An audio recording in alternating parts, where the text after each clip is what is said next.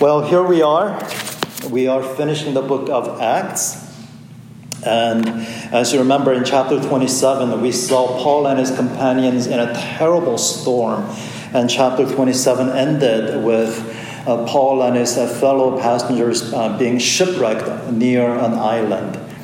And this chapter then brings not only that story, but also Paul's journey to Rome to a conclusion.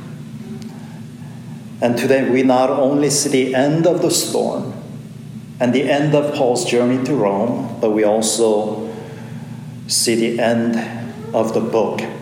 And so this morning we have an opportunity to look back and ask this one fundamental question. What is the book of Acts about? What is the book of Acts really about? And the answer is that the book of Acts is fundamentally about a profound hope that we have in Jesus Christ. And so we are going to see that in three stages. First, we want to focus our attention on the end of the storm, the end of the storm. Now, once again, you remember that in Acts chapter 27, Paul and his fellow passengers were shipwrecked and they abandoned ship. Some swam ashore and others clung to debris. And just as God promised to Paul that no one would lose their lives, we read in chapter 28, verse 1, after we were brought safely through, they were all spared. They were all saved, as God had promised Paul. And Luke writes, after we were brought safely through, we then learned that the island was called Malta. Malta is about 50 miles directly due south of Sicily. And, let me ask you to do this. After the worship service today, take out your phone or your computer, pull up your Maps app, find Malta and zoom in. And if you zoom in far enough, you will see at the northern end of Malta what's called St. Paul's Bay. That's the site, that's the location where traditionally it's been understood where Paul and his companions made landfall. That's where they were rescued from the storm. And so we see here they were spared from the storm. But remember, it was a cold winter day. And I have no doubt after living through the terrible storm for 2 weeks with very little sleep, how could you sleep? And with very little food, I'm sure they were very glad, but I'm also sure they were utterly exhausted, drenched head to toe, and shivering in the cold. And Luke tells us that the native people extended unusual kindness. And I think what Luke means by that is, it had to be obvious to the natives that these people who washed ashore, many of them were prisoners. And I've no doubt they were still wearing their chains. And who knows what these people were guilty of? Who knows what kinds of crimes they have committed? But putting all those concerns aside, they kindled a fire and they welcomed them. And then we get verse 3. When Paul had gathered a bundle of sticks and put them on the fire. I just love the way that Luke just says this in passing and moves on. I imagine Paul was also utterly exhausted, drenched head to toe, shivering in the cold. But he was serving. And what I find amazing is the way that Luke can simply pass this as a passing thought. And I think what that indicates is that Luke was not at all surprised at what Paul was doing, because that was Paul's typical practice. Paul was a servant. And so even though he was himself spent, shivering, he is serving the people that are with him. But note that Paul's act, a very admirable act of service, quickly led to a scandal. Verse 3, A viper came out because of the heat and fastened on his hand. Will Paul's troubles ever end? Jesus, well, it was the Holy Spirit, we read, who directed Paul to go to Jerusalem. And for going to Jerusalem, Paul was beaten and arrested. It was Jesus' command for Paul to go to Rome. And Paul, with all his heart, obeyed. And for that, he was thrown into the storm and he was shipwrecked to experience sleepless nights, hunger, and exposure. And here he is, serving. And because he is serving, he suffered what the local people immediately recognized as a fatal bite. Will Paul's troubles ever end? Why does God do this with one of his most faithful servants? Well, that question will be answered later. But notice what the native people make out of this event. They see Paul and they see the viper biting him, and that told them everything they needed to know about Paul. And so they say in verse 4, no doubt this man is a murderer. Though he has escaped from the sea, justice has not allowed him to live. Some of you have translations in English Bibles where justice is capitalized.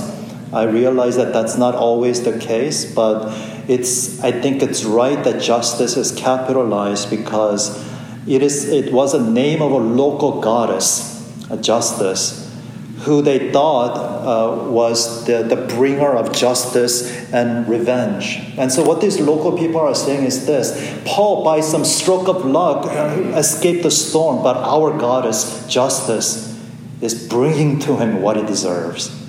Because he, obviously, all these bad things, he is bitten by this viper. Obviously, he deserves to die. That's what they're saying. But contrary to their expectation, Paul did not die. In fact, nothing happened to him. And so they began to ask, what could this mean? Who is he? And they concluded, well, he must be a god. Well, the news about Paul spread quickly, and one of the leading citizens, Publius, he received Paul into his house. And it turns out that his father, Publius' father, was sick with fever and dysentery. It turns out there's something called Malta fever. It afflicts those regions. And this is an illness, this is a sickness that's caused by a microorganism that's present in the Maltese goat milk. And it causes such severe illness that if you become sick with Malta fever, you stay sick for months, 2 to 3 months. And in some cases, without modern medicine, the illness lasts 2 to 3 years. This was a severe illness. But Paul visited him, prayed, and putting his hands on him and healed him. And so this is where God is bearing witness of his servant. Paul was not a criminal, nor was he a god, but he was a servant of the God who saves and heals. And the grateful people who were healed, they stocked Paul's ship with provision once winter passed and they were ready to set sail. So that's the end of the storm. And that brings us to the second point, the end of the journey. In verse 11, we read that after 3 months we set sail. And so from Malta they set sail, and they harbored at Syracuse, which is on the southeastern end of Sicily. And then they sailed off the coast of Malta through Sicily, through the Strait of Messina between Sicily and Calabria, which is, if you look in the map, the toe portion of Italy. And then they traveled north of the western shores of Italy and reached Puteoli. It's near modern-day Naples. And from there, they traveled by land to Rome. And then we read in verse 15, and the brothers there when they heard about us, came to meet us. On seeing them, Paul thanked God and took courage. What an arduous journey it has been for Paul, and what incredible hardships he has endured. And you have to figure that Paul was physically, mentally, spiritually exhausted. And where does he find refreshment? Where does he find encouragement? In the fellowship of the believers. Now, over the course of our studies through Acts, I've had the opportunity to mention at several points the importance of Christian fellowship that we see in the book of Acts. Paul, as gifted as he was, as outstanding a disciple as he was never alone. He was always traveling with friends. He was always laboring together with co-workers, because you see, Paul, that gifted man, that learned man, that wise man, if he could not dispense of Christian fellowship, the obvious question is, can we afford to forego, ignore, or be without this fellowship of God's people? And the obvious answer is, of course, not. And so one of the things that we constantly see through the book of Acts is that God refreshes our hearts. He brings us encouragement, yes, through the Word of God. Yes, of course. And through the ministries of His Spirit. But certainly through the fellowship of God's people. And so Paul's weary heart was refreshed when he met with the brothers, the fellow believers. And finally he arrived in Rome. And in Rome, Paul kept to his typical and usual pattern and spoke to the Jews first. And you notice here that as a prisoner, he did not have the freedom to come and go as he wished. As a prisoner, he still had a guard chained to him. And so in verse 17 we read that after 3 days he called together the local leaders of the Jews, and so they had to come to him because he could not go to them. And once the Jewish leaders and the Jewish people gathered, he gave them a detailed account of why it is and how it is that he has come to be in Rome. How he was accused by the Jews in Jerusalem of turning his back to God's law and the tradition of his fathers. But that how Paul was examined at length, and every person that has examined them, be it the Roman authorities or the Jewish expert, they all declared him innocent of the charges. And how he had appealed to Caesar when his trial was clearly going in the direction not of justice, but when Festus was trying to please the Jews and was about to corrupt the course of the proceedings, how Paul made an appeal to Caesar. And so Paul gave a detailed account of his witness, his ministry of proclaiming Jesus, that Jesus Christ, He is the fulfillment of God's promise to our fathers. That if you are a loyal Israelite, you must receive Jesus, because He is the very climax of Scriptures, and He is the answer to the many questions that the Scriptures have raised. And that Paul was himself adding nothing more or less to the Old Testament Scriptures in proclaiming Jesus. And so we read in verse 23 that from morning till evening he expounded to them, testifying to the kingdom of God and trying to convince them about Jesus.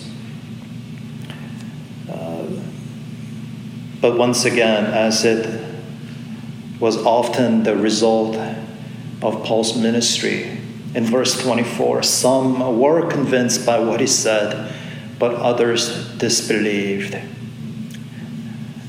And so Paul quotes from Isaiah chapter 6 when he says to them, how Isaiah said to their fathers, "Go to this people and say, You will indeed hear but never understand. You will indeed see but never perceive. You see, Isaiah prophesied to a people of hardened hearts.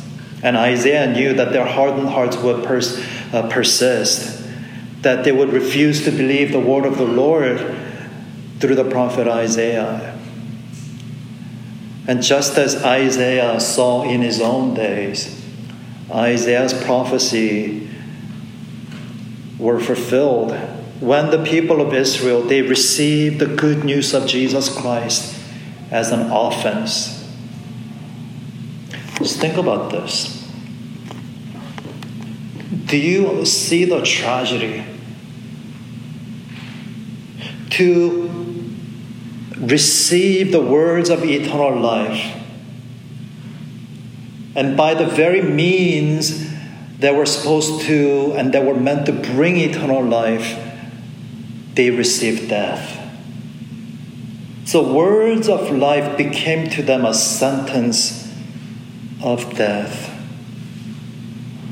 And because of their hardened heart, they will hear one day from the one who came to save them say to them, "Depart from me, I never knew you."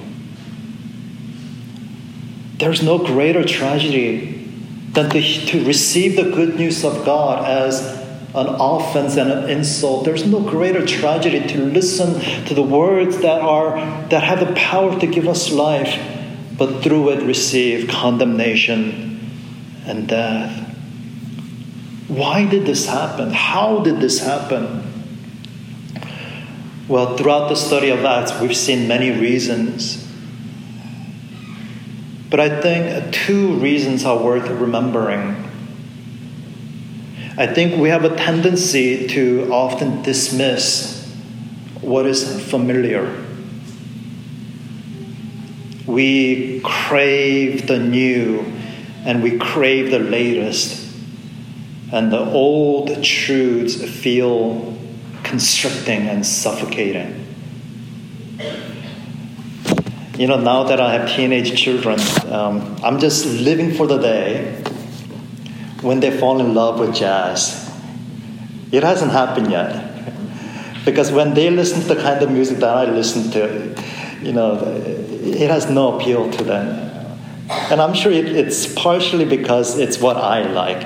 You know, dad, boring, old. You know, there's nothing to it.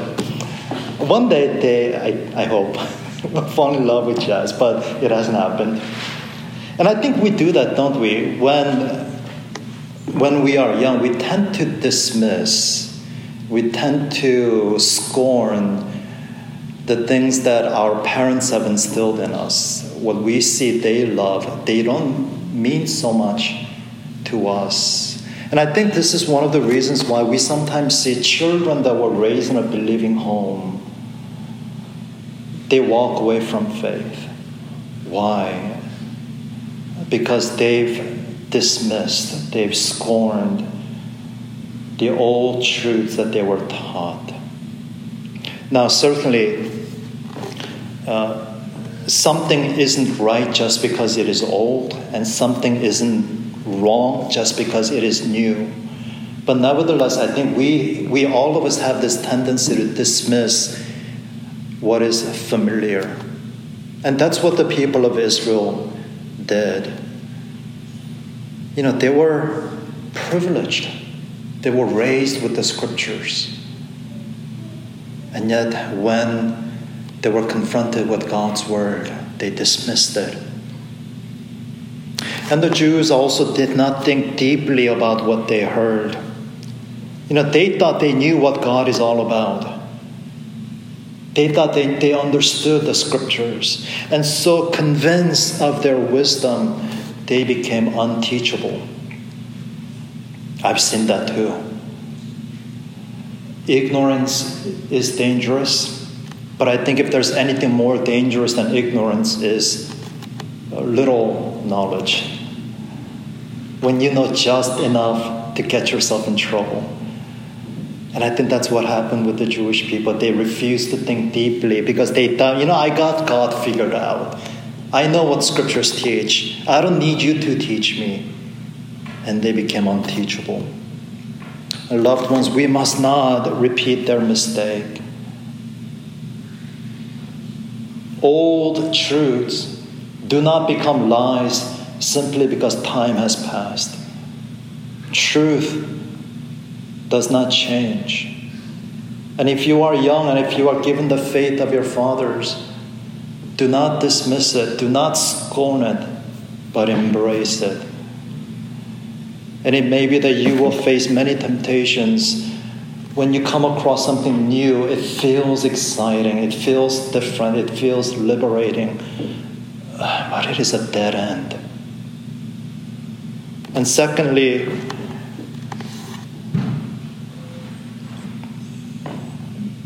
pray for the wisdom to be teachable. Pray for God's grace that you may always learn. Paul, as he quotes Isaiah chapter 6, he even quotes the last part in verse 27. This is where the Holy Spirit is speaking with grief through the lips of the prophet Isaiah because his people were so hardened in their heart. And the Holy Spirit said, lest they should see with their eyes and hear with their ears and understand with their heart and turn, and I would heal them. You see, it grieved the Holy Spirit to see his people listening but not hearing, seeing but not understanding. And he longed for them to hear and to understand, to see and to perceive. And so what is it that we need to perceive and what is it that we need to understand? What is God's healing? Paul continues in verse 28. And therefore let it be known to you that this salvation of God has been sent to the Gentiles. They will listen. That which you and I need to hear and perceive, our healing, is Jesus. Jesus. And so let me ask you, do you know Jesus? And that brings us, first, it brought us to the end of the storm. It brought us to the end of the journey. And that brings us now to the end of the book. You note here that Luke finished the book of Acts before Paul met Nero and was eventually acquitted and set free. You know, sometimes there's this perspective out there that the New Testament books were finished maybe even in the 2nd century, long after these events took place, that they cannot possibly be reliable. But you see here, Luke, after documenting everything carefully leading up to Paul's arrival in Rome, doesn't tell us about what happens after that. Why? Because the book of Acts was completed as Paul waited to be seen and be heard by Caesar. And so what we know from history and from different parts of the New Testament is that Paul stayed in Rome, waited for 2 years before he was heard by Nero, and he was acquitted and set free. And after that, he continued on in his ministry for a number of years. And at some point, he was arrested again and then was executed by Nero around the year AD 64. And when you look at Paul's life, when you think about Paul's life, you might say to yourself, what a tragedy. And it is true, in a sense, it was a tragedy. If we only understand Paul's life from the vantage point of his suffering. But Acts is a book of profound hope. Because, Paul never imagined when Jesus told Paul, you must go and bear witness of me before Caesar. Paul never would have imagined that he would arrive in Rome as a prisoner wearing chains. And if it were up to Paul, this certainly would not have been his plan. But do you see how Paul's arrest and trial brought the gospel before Caesar in ways that he could have never managed or accomplished himself?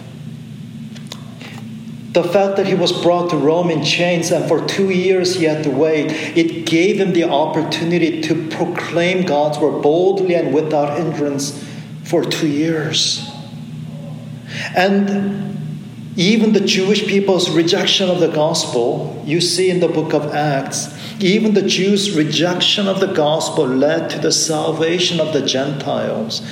And so what do you see? You see that God of Acts, the God of Acts is not hindered by opposition. He is not hindered by unbelief. But the God of Acts even uses them as his instruments of salvation. The God of Acts is worthy of praise. And Acts gives us hope. Frustration and disappointment are woven into the fabric of life in this fallen world. Christian and unbelievers alike, we experience suffering, frustration, deep injustice. But the unbelievers, when they suffer, their disappointment, their pain, the injustice that they suffer, the frustration that they live with, they are not redeemed and they are not answered.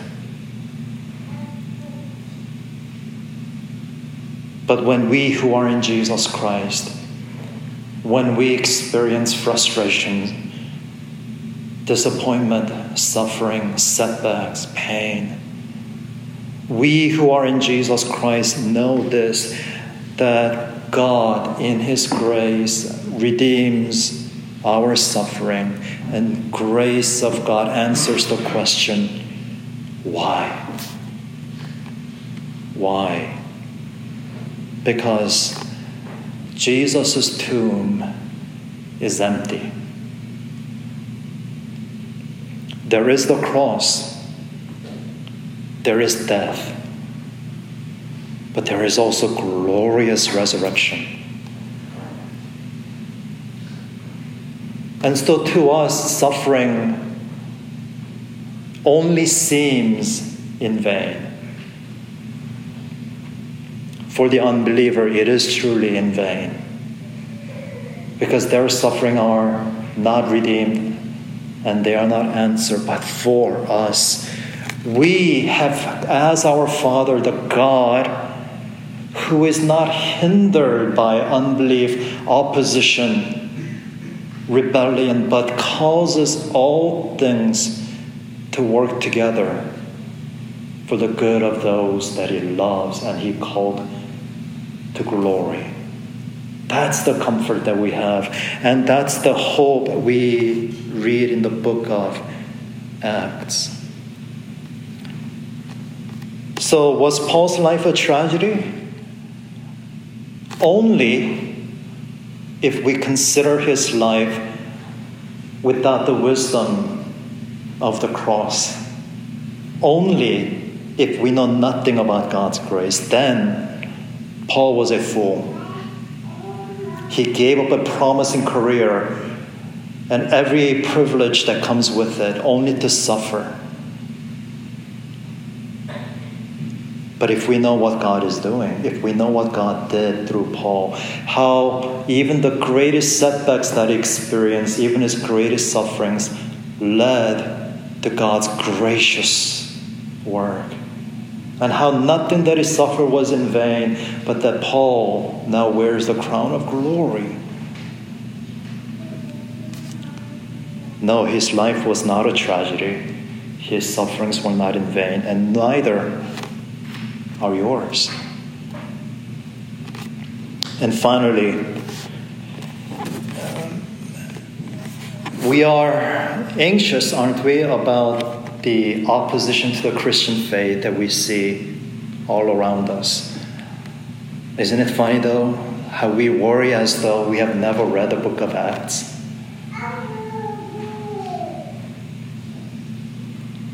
Yes, there are some good reasons why we do feel anxious. But please do remember what you read in the book of Acts. I have this sneaking suspicion that if Paul were here with us today, if he were here and if we looked around and saw everything that's going on, I have this sneaking suspicion that Paul would be utterly amazed at how blessed we are. It's all about perspective, isn't it? We are so anxious and so fearful, we think that nothing short of an apocalypse is upon us. Paul would look at our times and our life and our experiences and think, you are so blessed. So don't be anxious, as if you learn nothing from the book of Acts. And I think if Paul were here, he would also encourage us. The entire book of Acts is really the unfolding and the fulfillment of Jesus' command in chapter 1, verse 8, where Jesus said, "But you will receive power when the Holy Spirit has come upon you, and you will be my witnesses in Jerusalem and in all Judea and Samaria and to the end of the earth." Loved ones, have you come to know Jesus as the one who died and rose for you? Have you come to know Jesus and know that he reigns from heaven and that his kingdom will be one day the only kingdom left standing? If so, this is the question. If that is true, how must we then live? That is the question before you. In Jesus' name, amen.